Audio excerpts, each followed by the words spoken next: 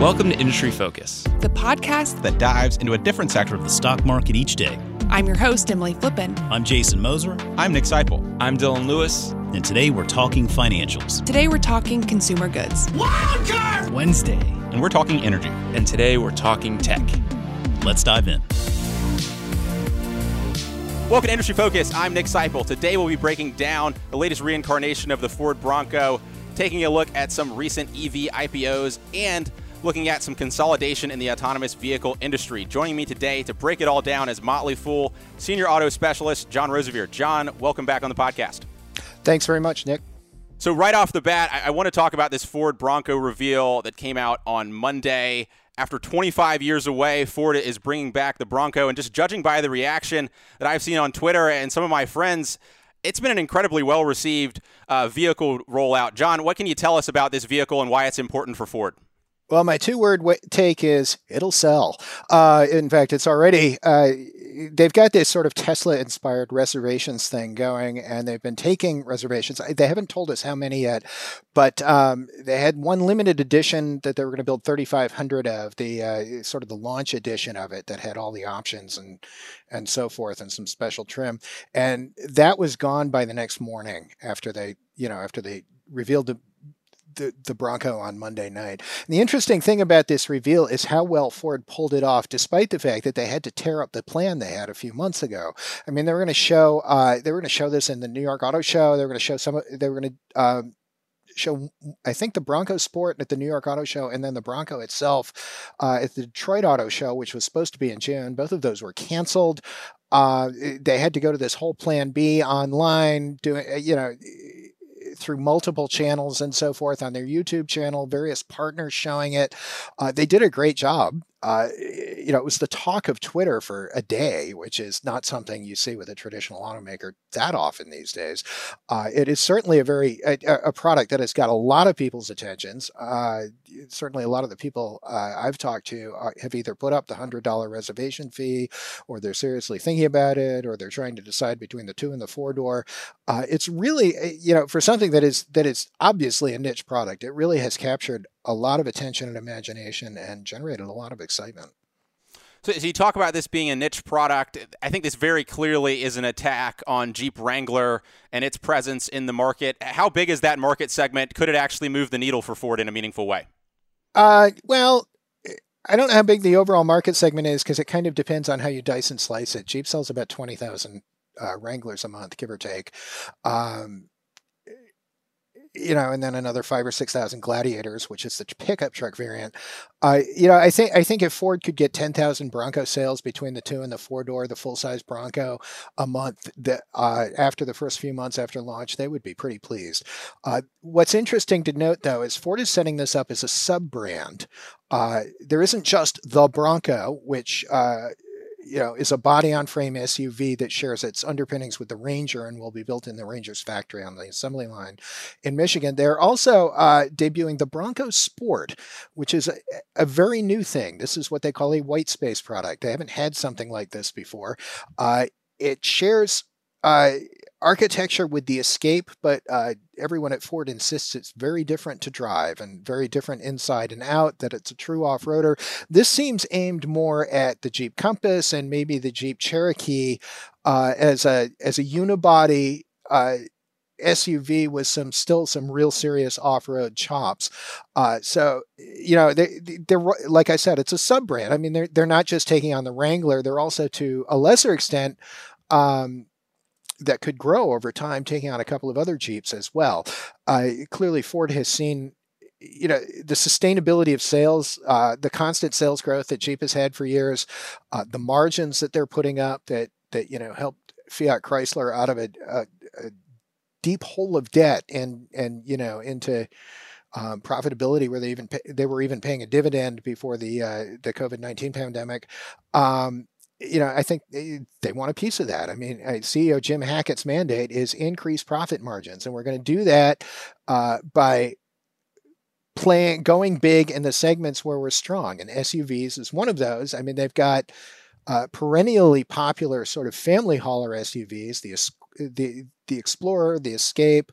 Why not a brawny off-road side to that too? We have that heritage. If we can get past the O.J. Simpson thing, which is actually something they tested to see if before they decided to do this, to see if they could get past the O.J. Simpson thing. There's a chance here to win incremental sales, add some margins.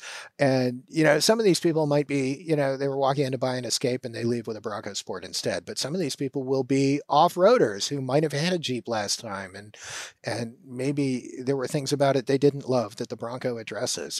Ford has certainly put a lot of effort, a lot of developmental effort, and, a lot of love into this too. And people smirk when you talk about love in an automobile, but that's what makes products that win with enthusiasts, is if they're developed by enthusiasts who get it. I mean, because then the little touches go in. This is a big part of Jeep's success. Ford gets that, and they have mirrored that in their own effort with the Bronco.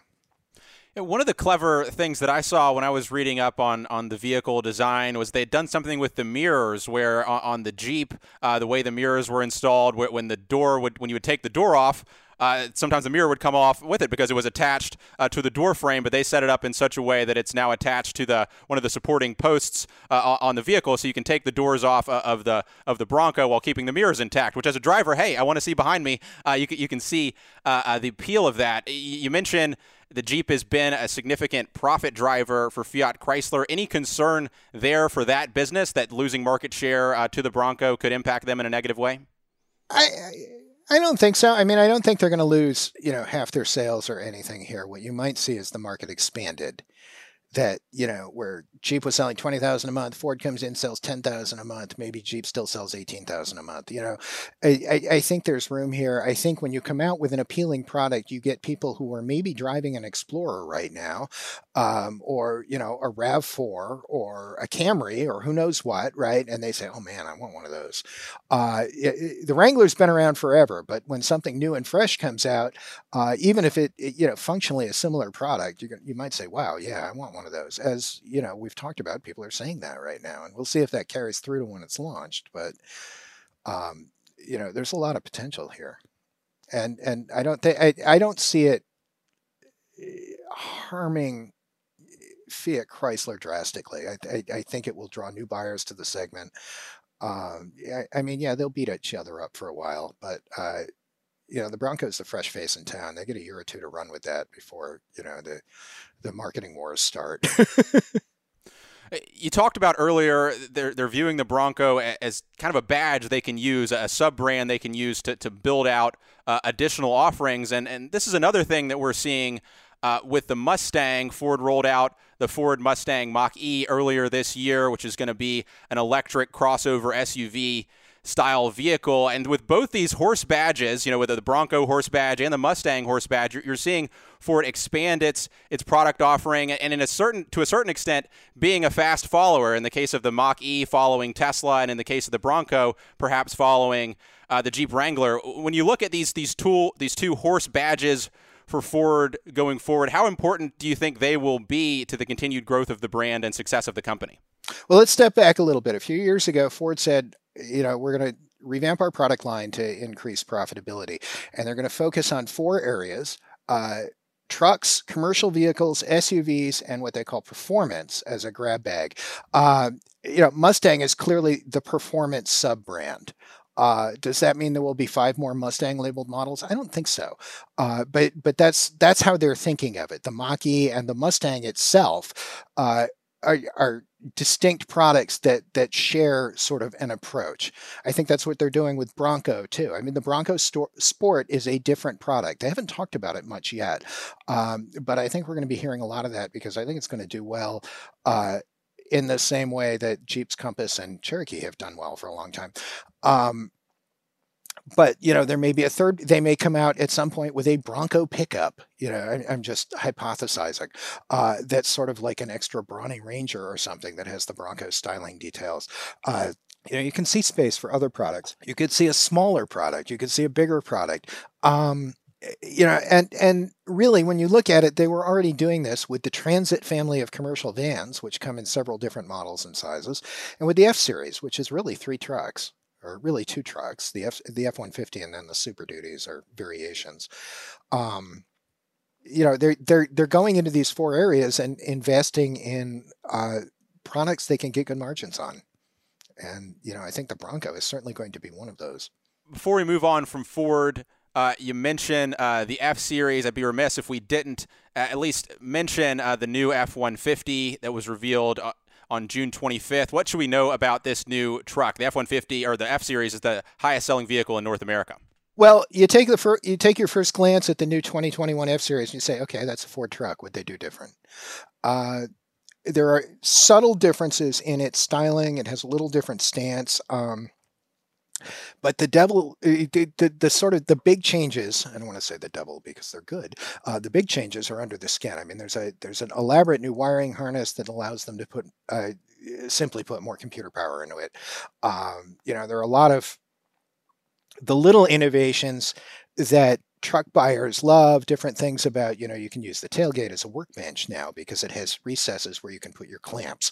All these little things. The trick where they did the hybrid truck, but then the hybrid can be the hybrid system can be an onboard generator, so you don't have to carry a generator in your bed if you're going a job that requires a generator.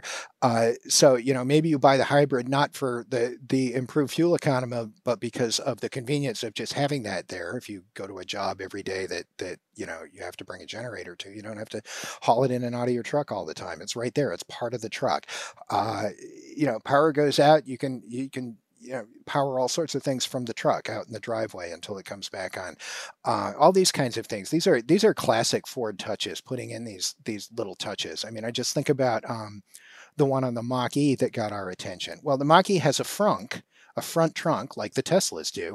But the Mach-E is plastic lined and it has a drain. You can fill it with ice and put your beer in there. And, these little kinds of things where, it probably doesn't cost more than a few bucks to manufacture versus just doing it the way everybody else does. Ford is great at those things, especially with their trucks. And we're seeing those, come out on the Bronco as well. And those are the things, you go and look at 3 different trucks on a weekend and you say, I really like the way I could use the Ford tailgate as a workbench. And that sells the truck. This stuff works. And that's why they spend so much time and money on it, and they're good at it, as the F-150's success over the last 5 decades has shown. Okay, so moving on from the F-150, one thing I didn't see on that F-150 reveal that I was hoping for was a new electric truck. Hopefully we'll see that in the coming months. But one company that is working on hopefully being the first company to commercialize an electric truck is Rivian. Last week, Rivian announced news that they had raised a $2.5 billion funding round led by T. Rowe Price, with Amazon also participating. This marks the biggest funding round for Rivian yet. What do you make of this news? Rivian has a plan, and they're executing on it very nicely, as far as I can tell. What I make of it is that Rivian is a serious advanced effort to mass produce upscale electric vehicles, a truck and an SUV, that will be priced as premium products. I think they're starting right around $70,000, both of them. They have a factory. They have the people you want to have developing the manufacturing process. They have excellent advisors, excellent partners. They have a substantial presence in Michigan, in Plymouth, I think, where they're right in touch with the nuts and bolts of the auto industry. They are one of several companies that seems to have watched Tesla stumbles with manufacturing while at the same time excelling in software, and said, we're going to do this differently from the start. CEO RJ Scaringe is a young guy, but he's been very astute about how he's gone about this. He's built great relationships. I do not see Rivian heading for an IPO via a SPAC or something like we've seen with some of the other companies. I think they're going to work their plan until they're ready. They were hoping to ship trucks by the end of this year. I don't know if coronavirus has pushed that back, but I bet it hasn't been pushed it back by much if it has. They have their innovation is they have developed what they call a skateboard, which is a flat, low-slung, single integrated architecture that includes their suspension, which is off-road, the motors, and the battery pack. And what they've done is they're putting a pickup truck on top of it, and then they're putting an SUV on top of it. And the products are a few $1,000s different. They have similar capabilities, similar range options. Their off-road system is very advanced. I think they're using 4 motors, really optimized for that kind of thing.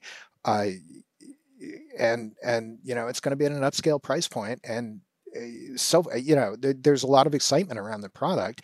It is a little, the styling is somewhat unusual, but I mean they're still functional work as truck and SUV, and I think they're in a position to do very well, and I think they have the money to get into production now.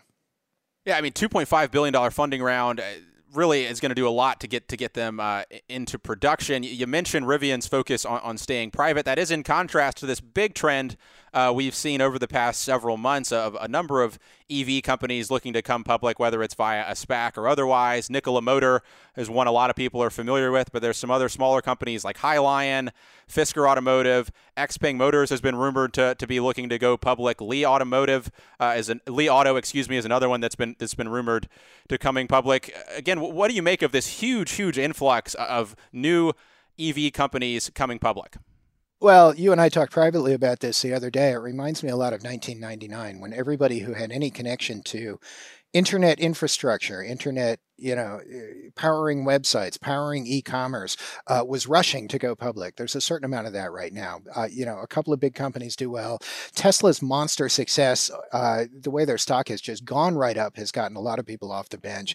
The fact that NIO, the Chinese automaker, its stock has also really taken off in the last couple of months. They came into 2020 with some serious questions. Their sales were clobbered when the coronavirus outbreak hit in China, which was, of course, earlier than it hit here. It was early in the year, and they were running out of cash. They did a deal. They now have plenty of cash. Their sales have more than recovered.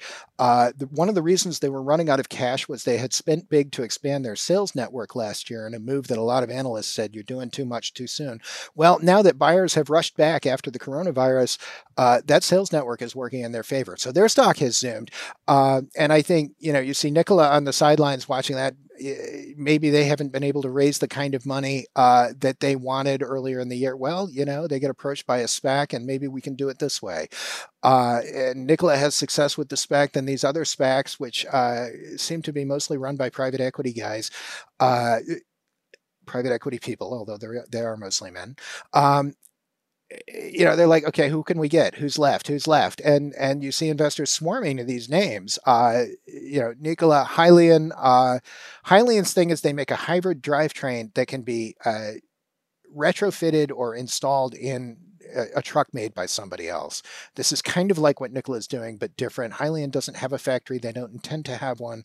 They have partnered with a couple of big auto industry suppliers to manufacture their products and ship them directly to people who retrofit trucks and to truck manufacturers who are used to installing outside powertrains from companies like Cummins Diesels and things like that. They're in that niche. That's a really interesting business. I'm not yet sure what it's worth, but I've talked to a couple of the people behind it, including the founder, and they have a real plan that is not shooting for the moon, that seems achievable. And then we talk about Fisker. Henrik Fisker is an auto designer. He worked for Aston Martin as their chief designer for a while. He started a company to develop this hybrid, the Fisker Karma. It crashed and burned, the company, that is. Although some of the Karmas burned too, which was a problem. Went into bankruptcy, got sold. He's trying again with this new company. They have developed an SUV. They're hoping to use it, to build it on Volkswagen's MEB, what Volkswagen calls a toolkit. Basically, it's a highly flexible platform for electric vehicles. VW has said they would love to license it to other people or build the platform for other automakers, large and small, to use. Ford has already agreed to build some vehicles for Europe on it. But they when VW showed their electric dune buggy earlier this year, that was kind of an invitation to the boutique auto community to say, hey, if somebody wants to step up and use our architecture, we can provide it, and you can build whatever kind of vehicle you want. Fisker is aiming to do that. I don't know. Much remains murky right now, including the details of their plan for execution and so forth. They're hoping to have it on the market in a couple of years, but it's a small vehicle. It's aimed at the roughly $40,000 price point. So, Model Y, Ford Mustang Mach-E, various other entries coming in that neighborhood. We'll see. I'm not sure that's going to disrupt the industry and change the world, but they might make a sustainable business out of it. What's it worth? Probably not tons and tons, but we'll see what happens as this deal goes down and they tell us more about their investors and their business plan. So, John, in your opinion, are these newly public companies investable today? The emerging Wall Street consensus on Nikola is, okay, it's a great business plan. They seem to have the pieces in place at somewhere between $45 and $55 a share. It's probably a hold over the midterm because, let's face it, they don't have any revenue yet, and we haven't yet seen that they can execute on the plan. Although, they have a strong foundation, but they don't have the factory built yet, and so on and so forth. Hyliion,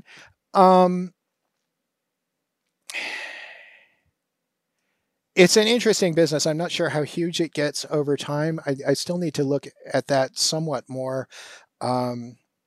In terms of Fisker, I would not rush to buy that right now until we have a clearer view of what their plan is.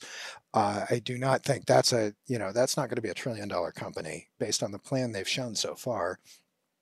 To be fair, neither are Hyliion or Nikola, although Nikola could get quite big. And Hyliion has staked out an interesting niche that will likely grow significantly over the next 10 years. So, there's potential there for both of those companies to do well, even though they kind of view each other as competitors. Fisker is, I wouldn't rush to buy Fisker quite yet. Like I said, I think we need to know more about where they're going. And they won't tell us that until they're closer to this deal with Spartan Energy.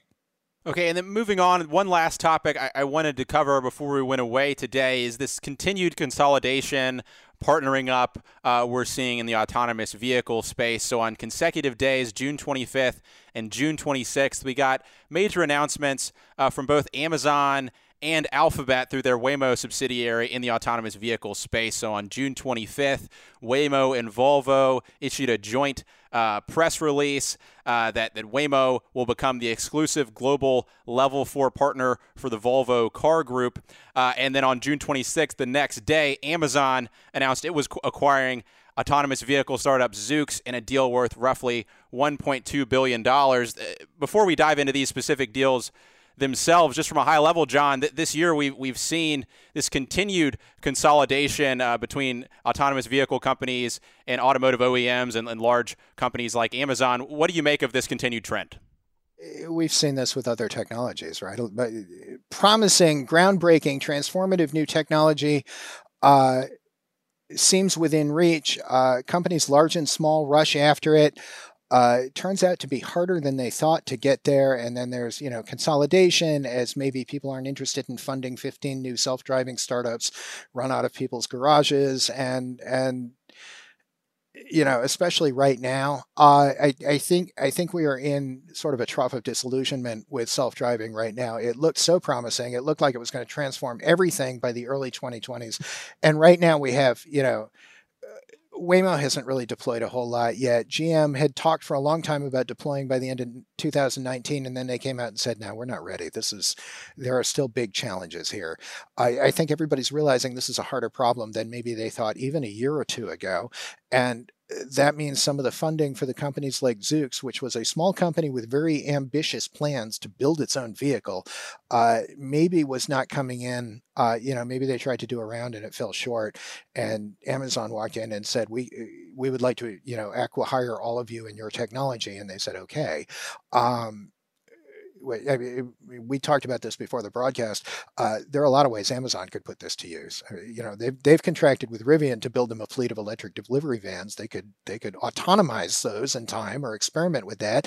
Zoox had planned to build a self-driving taxi fleet, basically a ride-hailing service. Amazon could tinker with that. They could think about that idea. They could maybe roll that out as a defensive play if Google and, Cruise and somebody else get into space that they want to be in. It's a good thing for them to have in their pocket. And, with Amazon's bank account and cash flow, they can afford a flyer on this. Yeah, you look at this Amazon Zoox deal, and it looks to me like Amazon got a bargain price. I think the most recent private valuation Zoox had been valued at was somewhere above $3 billion. Amazon got him for about $1.2 billion, which I think was just a little bit over the total amount the company had raised throughout its history. You do mention Zoox had some pretty high aspirations when it comes to their vehicle development. A lot of companies are just developing the software stack, but Zoox has aspirations to build their own vehicle, which certainly adds to the cost. They've been looking to raise funds for a while and finally landed with Amazon. John mentioned a lot of the speculation has been, how is Amazon going to use that in their logistics fleet? But when you look at the press release, they sure are mentioning ride-hailing a whole bunch in that press release. So we'll just have to see how they use this technology. Moving on to Waymo or Waymo. Last thing. I just want to say one last thing about them saying ride-hailing in the press release. That has certainly been Zoox's focus for a long time. Just because Amazon pays lip service to it in the press release doesn't mean that's what they're actually going to do, right? I mean, we'll see 2 years from now, 3 years from now, what their plans are with this. Yeah, and I think, for me, you've seen Zoox in the past year or so, as they've been seeking funding, have been a little bit more open about sharing some videos about the capability of their technology. And when you see some of the things that they've released, it appears pretty impressive. We'll have to see how Amazon puts that to work. Moving forward to this Waymo-Volvo deal, Volvo, I think in the past, had been developing some of its own autonomous technology, now partnering up with Waymo. What does that mean for the company? Volvo had a joint venture with a Swedish supplier whose name escapes me right now to develop advanced driver assist and eventually autonomous technology. They disbanded that last year. And I think this is them going to plan B. Look, we're Volvo. We're going to need to be out in the forefront of this. Our brand is safety. Our brand is, technology integrated in a certain flavor of way. We need to have a self-driving car and certainly more advanced driver assist stuff at the point where other people are rolling that out in upscale vehicles. Waymo is probably a slam dunk way to get that. I don't know exactly what they had to give up to get there. We haven't seen, the devil is in the details of that contract, which must be mighty interesting. I'm sure Waymo was delighted to this. It does, it's not an exclusive deal for them by any measure or anything like that over time. But it gives, okay, Volvo can now sit back and say, okay, we have an answer. When self-driving's a thing, we have an answer. And they can sort of check that off. They are a small company backed by a fairly big one, Geely, which is in some ways the most successful of the big Chinese automakers, owns them. And they have fairly deep pockets. But Volvo is a profitable prize for them, and they want to make sure that continues to be a successful business over the long term. And this is insurance, if nothing else. When they need self-driving, they got it. Right. Volvo and Google have really partnered relatively closely, correct? Wasn't it the Polestar electric vehicle that Volvo is rolling out is using Android's software? Is that correct? Yeah, I mean, these discussions have obviously been going on for a while. There's a relationship there. At the same time, Volvo for a while had a relationship with Uber's self-driving program back when that was a thing. So they've been looking obviously at outside potential providers of this technology for a while. A couple of years ago, Volvo provided a bunch of vehicles to Uber's self-driving unit, which was in Pittsburgh at the time, to use as sort of prototypes for a potential, robot taxi. And Uber has backed away from that effort considerably over the last year or two. And this, going with the company perceived to be the leader right now is an astute move for them if they don't think they have the resources to get there on their own in time. All right. Kind of wrapping everything up, John, obviously lots of change going on right now on autonomous vehicles and electric vehicles, new companies coming into the market, consolidation. When I think about the EV market and autonomy, maybe even as well, it reminds me somewhat of, if you think back 15 years ago, when you watched golf, there was always this conversation of every tournament was Tiger Woods versus the field. And I think when you look at EVs and autonomy right now, that conversation comes around to Tesla versus the field. And I'd be remiss if we didn't at least mention Tesla before the end of the show. So, John, as we look out 10 years from now, if you had to pick or bet on a company to be the number one company in the world when it comes to revenue derived from electric vehicle sales by 2030, would you take Tesla or the field, and why? I would specifically take Volkswagen because Volkswagen is going into this in a very big way. They want to sell a few million a year within 5 years or so. They can throw tens of billions at this very quickly. They are ramping a whole supply chain to do this, and that's one side of it. Also, I mean, Volkswagen sells 10 million cars a year. As more and more of those become electric, they will be capturing quite a few sales, especially since they're out in front of most of their large rivals right now, a little bit, or at least more visibly out in front. I think GM could be a contender there too, although perhaps not on the scale of Volvo. In terms of Tesla, I mean, I think there is a good, successful, sustainable business for Tesla around 3 million vehicles a year. That's roughly BMW sized with BMW profitability, maybe somewhat better operating margins if they manage it well because of their technology. I do not see Tesla being the giant automaker that, puts Toyota and Volkswagen and General Motors and Ford and everybody else out of business. For starters, they can't build factories fast enough to do that. And second of all, I think there's a ceiling to demand for, quirky but whiz-bang $50,000 cars. Elon Musk or not. The market for those just isn't, it isn't infinite. Volkswagen sells a lot of $15,000 cars around the world. Toyota sells a lot of $15,000, $20,000 Corollas all over the world, Hilux pickups, which are, very inexpensive transportation. Those are where the green gains will be made when you have products like that.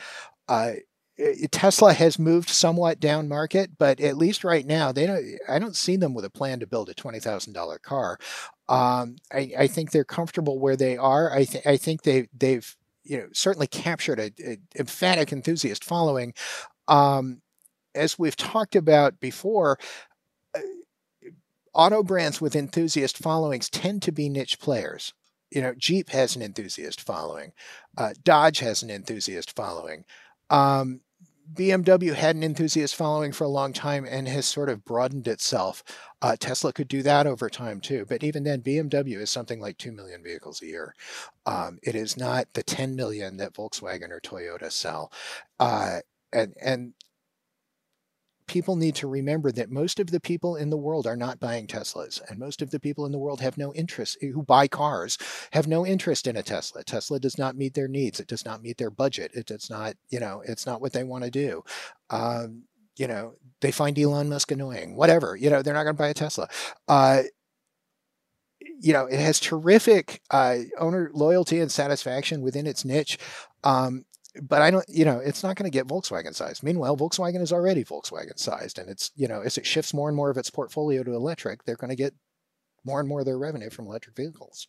All right. So John's taking the field here. If folks have their opinion, want to let us know, you can tweet us at Industry Focus on Twitter, or you can email us at industryfocus@fool.com.